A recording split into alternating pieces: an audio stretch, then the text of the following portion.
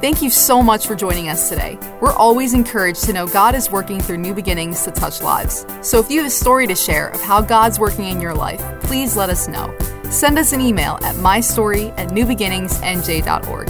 Now prepare your heart to hear a word from God today. Hello, everyone, and welcome to New Beginnings Online, our midweek Bible study. It wasn't that long ago that many of us, some more than others, were kind of forced to stay in our homes. People couldn't go to work. Children couldn't go to school. Many were very, very apprehensive to go out shopping anywhere. It interrupted our rhythm, our routine. And some of us have found out that that wasn't necessarily such a bad thing for a short period of time. It forced us to kind of look inward. It forced us to examine our schedules. It forced us to re-examine our lifestyle of rushing around constantly, hardly spending time with one another, constantly being in a state of anxiousness, having to get things done, endless lists to do, shopping lists, work lists, chores. And maybe what ended up happening is that it was one of those God uses all things together for the good type situations. Because when you read the scriptures, especially the Gospels, you come away with a particular theme that God's been trying to get into us for a long time. And that's the theme of rest, of peace, shalom. That rest that we receive when we have learned to put our trust in someone more powerful than we are. That state of confidence that everything's going to be okay.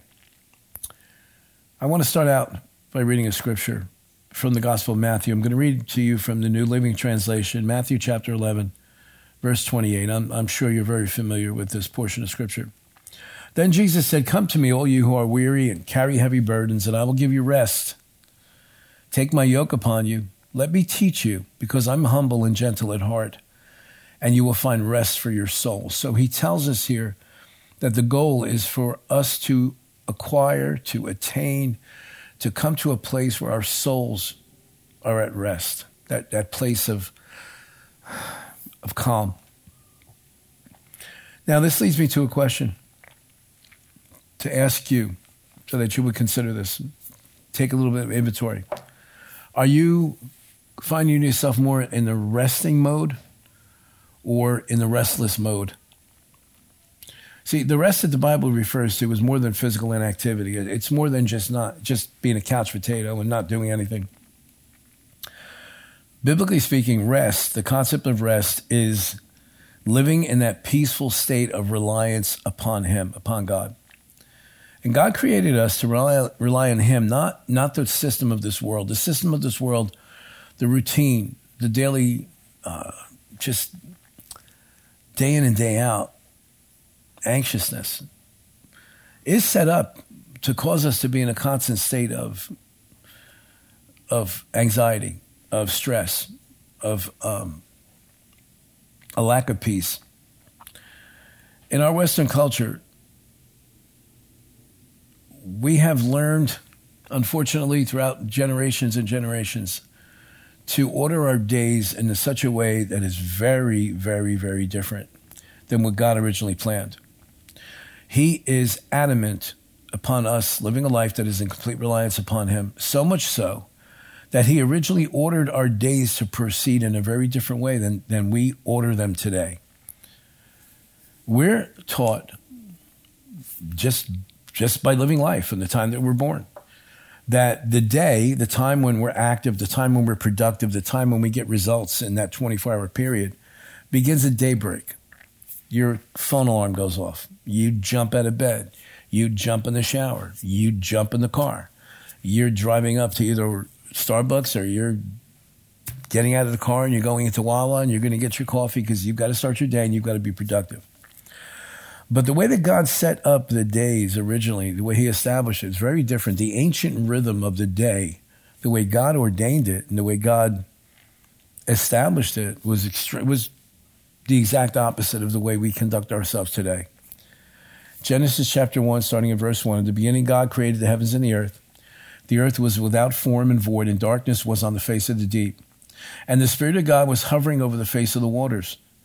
Then God said, let there be light, and there was light. And God saw the light, that it was good. And God divided the light from the darkness. And God called light day, and darkness he called night. So the evening and the morning were the first day. So the evening and the morning were the first day. Let's see if you're picking up on this. Then God said, let there be a firmament in the midst of the waters, and let it divide the waters from the waters. And thus God made the firmament, divided the waters which were under the firmament from the waters which were above the firmament. And it was so. And God called the firmament heaven. So the evening and the morning were the second day. If we were to continue down to verse 13, so the evening and the morning were the third day. Verse 19, so the evening and the morning were the fourth day. Verse 23, so the evening and the morning were the fifth day. Verse 31, then God saw everything that he had made, and indeed it was very good. So the evening and the morning were the sixth day. And the seventh day being the Sabbath begins at sundown, at the end of the sixth day, and then culminates at sunset on Saturday. See, the way God sets things up for us is that the first task of the new day for us is to rest. It's to go to sleep. It's to go to bed. We start our day by going to bed, according to biblical time frame. Evening and morning were the third day. Evening and morning, the fourth day. Evening and morning, the fifth day. It's evening and then morning. We start our day. The idea is that we start our day with rest. That would enable us, the idea is for us to be equipped before we get into the productive work day. We're to go in symbolically resting. That rest when we go to sleep at night, to us in our Western mindset, we're ending the day. It's the culmination. I deserve this rest because I worked so hard. Whereas biblically speaking, the mindset is, no, you prepare yourself by resting. You prepare yourself by making the statement, I'm going to bed, God, it's the beginning of the next day. This is the beginning of a new day. But I am not going to just jump into this day and seize it for all it's worth in my own willpower and my own strength. I, as an act of faith, am going to rest first. I'm going to put rest first. Rest is going to be my priority. And in order for me to rest, it means that for the next 6, 7, 8, 9 hours, I'm entrusting myself to you. Rest in the scriptures is symbolic of his grace.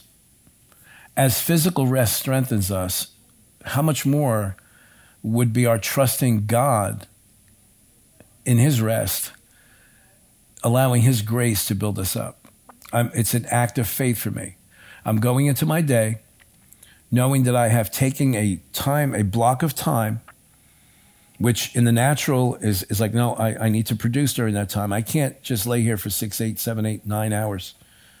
It's a waste of time. I've got to be doing. I've got to be going. I've got to be making things happen. No. If we would start to develop that mindset, no, I'm starting my day. My productive time is going to be after my rest, not before my rest. I hope that you're catching this.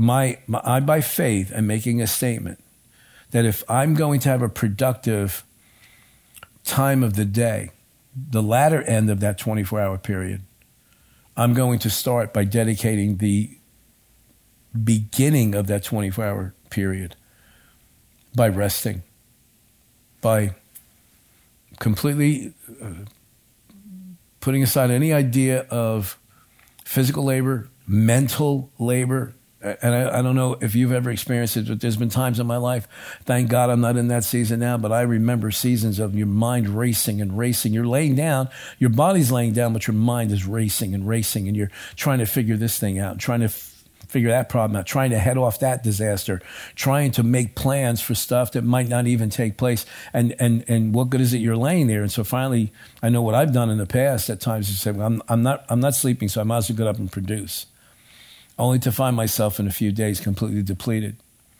That is not God's plan. Rest is symbolic of the grace of God. Acts chapter 20, verse 32. The Apostle Paul writing,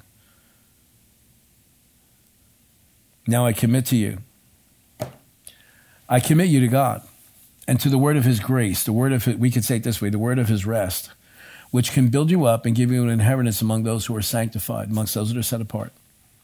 Paul said to these pastors that he was saying goodbye to, I am now commending you to God and to the word of his grace, which can build you up, going to strengthen you, and going to give you an inheritance among those who are sanctified, among those who are set apart, among those who have a mandate, a mission upon their lives. The Message translation says it this way, now I'm turning you over to God, our marvelous God, whose gracious word can make you into what he wants you to be and give you everything you could possibly need in this community of holy friends. It's the word of God that brings us to a place of rest. It's the word of God that strengthens us. It's when we go into that rest mode, even though I'm busy, even though I'm doing right now, I'm teaching this, but I'm in a place of rest. My soul is resting. My soul is confident that the Holy Spirit who's within me, the teacher, is giving me the ability to communicate. He's giving me the ability to transfer information to you from the Word of God. And there's no need for me to be anxious. There's no need for me to be nervous. There's no need for me to be unsure of myself, because my confidence is not in Joe. My confidence is in the one who's in me, the teacher. So I can rest. I'm active, but my soul is at rest. I'm producing, but my soul is relaxing in him, confident in him, reliant upon him. And so that's the rest mode that we're looking for. God wants us to get this truth deep down inside of us. Everything does not depend on me. I wish you would say that right now. 1, 2, 3. Everything doesn't depend on me. When I go to sleep, God goes to work. That doesn't mean when I'm awake that God's inactive. But when I go into rest mode, God goes to work. When I come to the pulpit, when I come to this time of teaching, if I'm going to become anxious and nervous, that's a telltale sign that I am relying on myself. I'm not relying on the one in me. When you wake up in the morning and you are ready to go into the productive part of the day, physically, outwardly productive, if you're anxious, if you're full of stress, if you're full of worry and concern, it's a telltale sign that you have not entered into that place of rest. You are trying to do everything in your own strength. Psalm 127, verse 2. I want to read this to you from the Amplified Version. It is vain for you to rise early, to take rest late, to eat the bread of anxious toil, for he gives blessings to his beloved in sleep. While we are resting, he provides, he protects, he promotes. Psalm 121, verse 2, New King James. My help comes from the Lord who made heaven and earth. He will not allow your foot to be moved. He who keeps you will not slumber. Behold, he who keeps Israel shall neither slumber nor sleep. He's on the job constantly. He's constantly got our backs. He's constantly very much aware of what's going on in your life and my life. There's no use both of us being awake. Get the rest that you need, but even more importantly, even while you are physically awake, get into that rest mode. Get into that place of trust. What's that going to require? It's going to require faith. So I ask you this question again. Are you in the rest mode or are you in the restless mode? What are some of the causes of our restlessness? Number one, focusing on my insecurities or my insufficiencies. What we are more focused on is going to determine what our attitude is going to be. When we are more focused on what we don't have or qualities we don't yet possess, it can cause tremendous restlessness. Why? Because we're becoming self-conscious. Always looking at what others have is a dangerous lifestyle. It causes us to concentrate on lack. When we start to obsess with what we don't have instead of having gratitude for what we do have, it puts us in a position of stress, of anxiety, and of restlessness. This something bothering. I feel out of sorts. God is gracious. He's generous. He's abundant in resources. If we need it, and if it's his will, we'll have it. With God's help, King David accomplished great things. Greatest king of all time, the nation of Israel.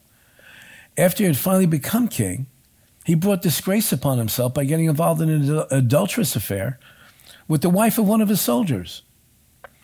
It resulted in the death of Bathsheba's husband and the death of the baby that David fathered in that adulterous relationship.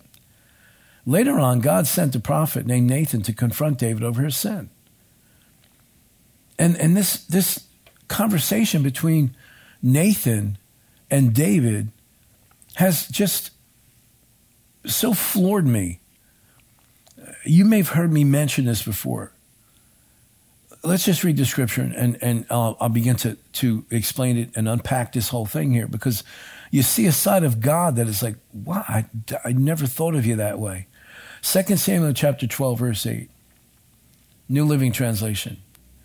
Nathan speaking on behalf of God to David, the king. I gave you your master's house and his wives and the kingdoms of Israel and Judah. And if that had not been enough, I would have given you much, much more. Why then have you despised the word of the Lord and done this horrible deed? For you have murdered Uriah the Hittite with the sword of the Ammonites and stolen his wife. From this time on, your family will live by the sword because you have despised me by taking Uriah's wife to be your own. What just happened here in this conversation? God is displeased with David. But God is in compassion trying to tell David through the prophet, look, if there was something missing here, if you felt unfulfilled, if you're suffering from some wound or some hurt, and we know when you study David's life, you understand from even as a young man, even as a teenager, he was not valued by his family. He was disrespected by his brothers. I mean, the prophet Samuel comes to his father's house, and no one even calls David out of the field to come in and sit down and have dinner with the rest of the family.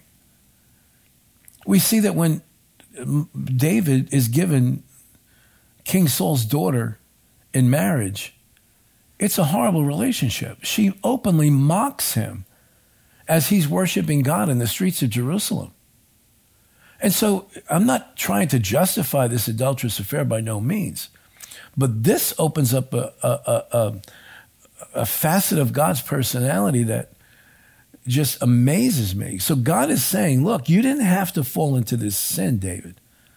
If there was something in your soul that was broken, if there was something wounded in you that has pushed you towards that, if you would have just come to me and put it in my hands, instead of trying to fill that void yourself, instead of you trying to get what you think you wanted, what is God saying? David, you gave up that rest, became anxious, restless. You grabbed and seized what you thought was going to help you, and it has resulted in disaster. A man is dead. You took his wife. The child that you conceived is dead. And now you've brought curse into your household. And we see the series of disasters that takes place within David's family, leading to him having to flee Jerusalem because his own son is trying to take the throne away from him. God's answer is so different from what we would expect. And I'm bringing this to you to say, is there an area of your life that is causing you to concentrate on what you don't have? A relationship you don't have. Maybe the relationship you have is not fulfilling, and now you're starting to look around. The job that you have is not fulfilling. It's not meeting your needs. Whatever that is, if you don't take that lack, whether it's perceived or whether it's real, if you don't take it to God, you're going to find yourself going to try to grab something on your own, and it may result in disaster. He doesn't want you living restless. He doesn't want you living discontent. He wants us to live in reliance on him. And as he said to David, if it wasn't enough what I've given you, if you would have just come to me, God says, I would have given you much more. Now, I'm not saying that God would have taken Uriah's wife, Bathsheba, away from Uriah and given her to David. No. But it's a very good possibility that God could have had the opportunity to meet the need that David thought he was missing out on, to fill the hole in his heart that maybe his wife caused. Maybe that disrespect from childhood caused him to never feel validated, valued, affirmed. And he started looking for that love in all the wrong places, and it resulted in disaster. If we will rest in God and let him fill the need his way, we'll avoid that dangerous restlessness that brings us to the point of taking wrong action and making disastrous decisions.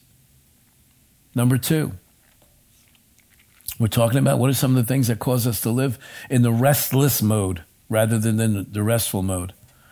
Number 2 could be loneliness. Sometimes seasons of life change and we no longer have the close relationships with family members or friends that we once had. Things happen. And the enemy uses loneliness to gnaw at our souls, to cause us to think that we're not good enough, to cause us to think that nobody likes us, everybody hates us. And if you're not careful, if you're not aware, that loneliness will be used by the enemy to bring you a sense of isolation, to put you in isolation. And isolation can very much cause restlessness. The result? A kind of depression. We no longer want to go to new places. We don't want to meet new people or experience new seasons of life that God's planned for us. Why? We're afraid of being hurt. We're afraid of being rejected. We're afraid that we're not enough. We're not good enough. We're not smart enough. We don't have the right look. We don't have the right whatever. The key is to remember who's really with you in every season of life, whether you're surrounded by people or whether you're on your own. Exodus 33:14. And God said, my presence shall go with you and I will give you rest. Jesus said, I'll never leave you, I'll never forsake you. And we know, even if you weren't able to sit in on the teaching, the last part of the series of 6 things that Jesus said, I spent an extensive amount of time teaching on the promise that Jesus gave us. I'll never leave you, I'll never forsake you. And he fulfilled that in our relationship with the Holy Spirit. So in reality, if you're all alone right now, you may be alone physically, but spiritually speaking, you have the Spirit of God in you and the Spirit of God with you. The very creator of the universe loves you, abides within you. Talk to him, interact with him, share your life with him, and you'll never be alone. You will never sense that restlessness because you know no matter where I am, he's with me. Number 3, reason why sometimes we live in the mode of restlessness instead of rest. Number 3, impatience. Let's be aware of what and who we become in the process of life. Let us be constantly aware that God is working in us, both to will and to do according to his pleasure. He has an idea. He's got a picture in his heart of who he wants you to be. But it doesn't happen overnight. In fact, it never happens overnight. It is a process. There's 2 things that will define you in life. Number 1, your patience when you have nothing. Number 2, your attitude when you have everything. When we have nothing, we need to be mindful that our attitude is in the state of because that's what's going to determine how quickly we get to the next stage, the next place. Patience. Patience. Acknowledge the process. Work with the process. When you have nothing, are you restless? Are you jealous? Are you envious? Are you the type that's going to claw your way to wherever you think you need to go, no matter who you step on, no matter what damage you do, no matter how many people you hurt? Is that how you're conducting life? That is a very definite gauge that you are restless. You're not trusting God for the process. You want to blame everybody else around you while you're not where you think you should have been. That is destructive. You cannot rest if you think that God has forgotten about you. Psalm 37:1. Do not fret because of evildoers, nor be envious of the workers of iniquity, for they shall soon be cut down like the grass and wither as the green herb. Trust in the Lord and do good. Trust in the Lord and do good. I'll say it again. Trust in the Lord and do good. Dwell in the land and feed on his faithfulness. Delight yourself also in the Lord, and he shall give you the desires of your heart. Commit your way to the Lord. Trust also in him, and he shall bring it to pass. To fret is to be restless. Be happy for everyone who gets blessed around you, whether it touches you or not. Rest in the fact that God has you covered. When you see somebody else get blessed, when you see someone else get a promotion, when you see somebody else coming into something that you know they've been believing for years, be happy for them. Have the attitude, my day's coming too. But be content where you're at, or you will sabotage the process of preparation that God has you in. Now, when you receive what you've been waiting for, don't forget where it came from. Deuteronomy chapter 8, verse 12. For when you have become full and prosperous and have built fine homes to live in, when your flocks and herds have become very large and your silver and gold have multiplied along with everything else, be careful. Do not become proud at that time and forget the Lord your God who rescued you from slavery in the land of Egypt. When the harvest comes in, be sure to maintain an attitude of thanksgiving, an attitude of gratitude, an attitude of humility. Don't ever forget where you came from and who brought you there. Psalm 103:2 says this, let all that I am praise the Lord. May I never forget the good things he does for me.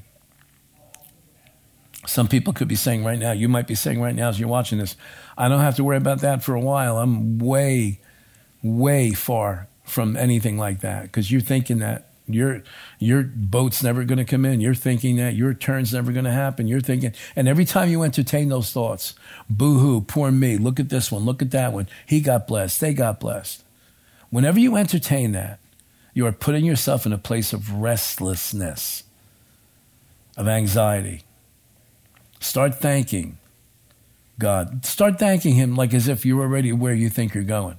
Start thanking him like you already have what you think you want. Start being generous like a prosperous person. A prosperous person is generous with what they have. Start being generous. Well, I need everything I have. You certainly will. With that attitude, you're going to need everything you have. Change the attitude and you'll see that you have what it takes to bless somebody else. And the quicker you learn how to live in that lifestyle of blessing others. Why? I can bless others. Why? Because I'm resting in God. I can give anything away he tells me to give away. Why? Because I'm resting in him. I know it didn't come from me. And I know he's got way more where that came from.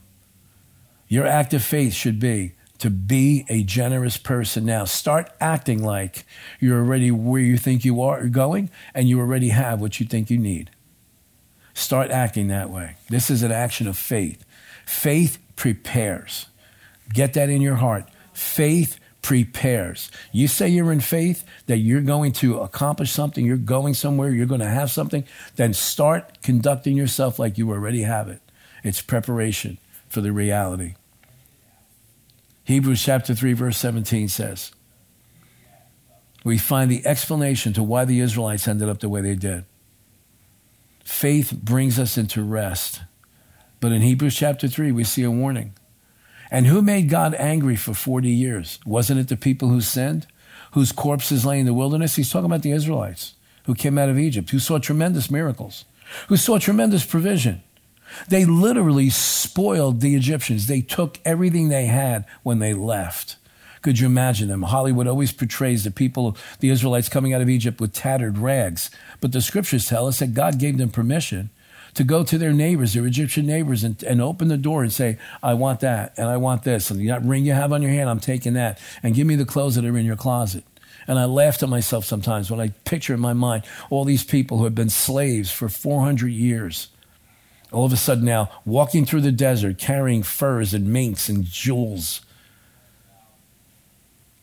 The very opposite of the way the world perceives God. And yet, with all that they saw and with all that they experienced, they never entered into his rest. Listen to the rest of the scripture. And to whom was God speaking when he took an oath that they would never enter his rest? Wasn't it the people who disobeyed him? So we see that because of their unbelief, faith prepares, unbelief undermines. So we see that because of their unbelief, they were not able to enter into his rest. Why? Because rest requires faith. For you and I to live our lives in such a way where I'm not denying the challenges of life, but I also am not going to let them get me to a place of restlessness. Because every time I get into a place of restlessness, I am really saying to God, I don't know if you're capable of handling this. I don't really know if you're capable of providing everything that I need. I'm starting to doubt that you're in the position to care for me. That is what you and I are saying, and that's what the Israelites are saying over and over again. So because of their unbelief, they were not able to enter his rest. They lived for 40 years anxious, worried, concerned, overwhelmed. What are we going to eat? What are we going to wear? What are we going to, just a constant grumbling, constant complaining, constant accusation either against Moses or against God himself. You and I are not to live that way. Hebrews chapter 4, verse 9. There remains therefore a rest for the people of God. For he who has entered his rest has himself also ceased from his works as God did from his. Let us therefore be diligent to enter that rest, lest anyone fall according to the same example of disobedience. What is he saying here? He's saying, look at the example of the Israelites. Don't make the mistake that they made. Be content with what you have on the way to where you're going. Don't grumble. Don't complain. Don't start questioning God. Don't get envious of others. Don't try to claw your way to try to get the things that you think you need. God knew exactly what the Israelites needed. God was completely capable of defeating their enemies and providing everything they were going to need. But the only two out of millions that came out of Egypt to see the promised land were Joshua and Caleb, two giants of faith, two men who never doubted God, two men who constantly trusted and had confidence in God, that the God who brought them through the Red Sea was the God who was very capable of bringing them into the promised land. And the God who took you out of the gutter, the God who took you out of your own vomit, the God who took you out of darkness is very much capable of bringing you into his promised land, the plan that he has for you. Stop being restless. Stop being anxious. Rest in him. Let him take you the rest of the way. Israel failed to enter the rest because they didn't combine the promise that God had with faith. When they heard the promise, they didn't believe the one who made the promise. Hebrews tells us that this rest is dependent on faith. Faith requires action as proof. God wants us to trust him and to rest in his faithfulness. He can take care of you. Joyce Meyer said this: get up every day, love God, do your best, and he will do the rest. St. Augustine, one of the early church fathers, said this: thou hast made us in thy likeness, and our souls are restless until they repose in thee. Until we find our place in you, Augustine is saying. We're restless. But when we find that place in him, when we establish ourselves in his faithfulness and ability, we can rest. I'm not worrying about tomorrow. I'm not worried about next week. Why? Because the one who saved me has already been in my tomorrow, and he's already been in my future. So what's our takeaway tonight? Number one, train yourself to rest in God's ability to provide even your deepest needs. Number two, rest in God's presence. See him and interact with him as your lifelong companion. Number three, develop patience. Let God work it in you. Trust him. He never forgets his promise. We should never forget his blessings. Number four, have faith in God, and he'll bring you into that place of rest, genuine rest, genuine rest. I want to pray. I want to bless you. I want you to take to heart this prayer that I want to pray over you. I pray that the scriptures that I've shared with you tonight have made an impact in your soul. And I pray in the name of the Lord Jesus Christ that you'll learn how to rest. Father, I pray for my friend right now who's watching this, God, a blessing based on Psalm 121. May the Lord who made heaven and earth bless you with an awareness of his presence. May you always remember and be grateful that he who keeps you does not slumber or sleep, so that you may rest and sleep in his perfect peace. The Lord bless you with healing, prosperity, and peace through the sacrifice of our Lord Jesus on the cross.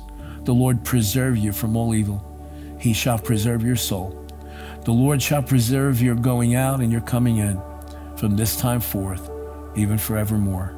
My friend, walk in faith. Rest in his faithfulness. In Jesus' name, amen. God bless you. Thanks for listening to this message. We pray that you're blessed and lifted up by God's word. If this message helped you today, please consider supporting New Beginnings financially. You can just go to newbeginningsnj.org and click the Giving tab. We hope to see you soon.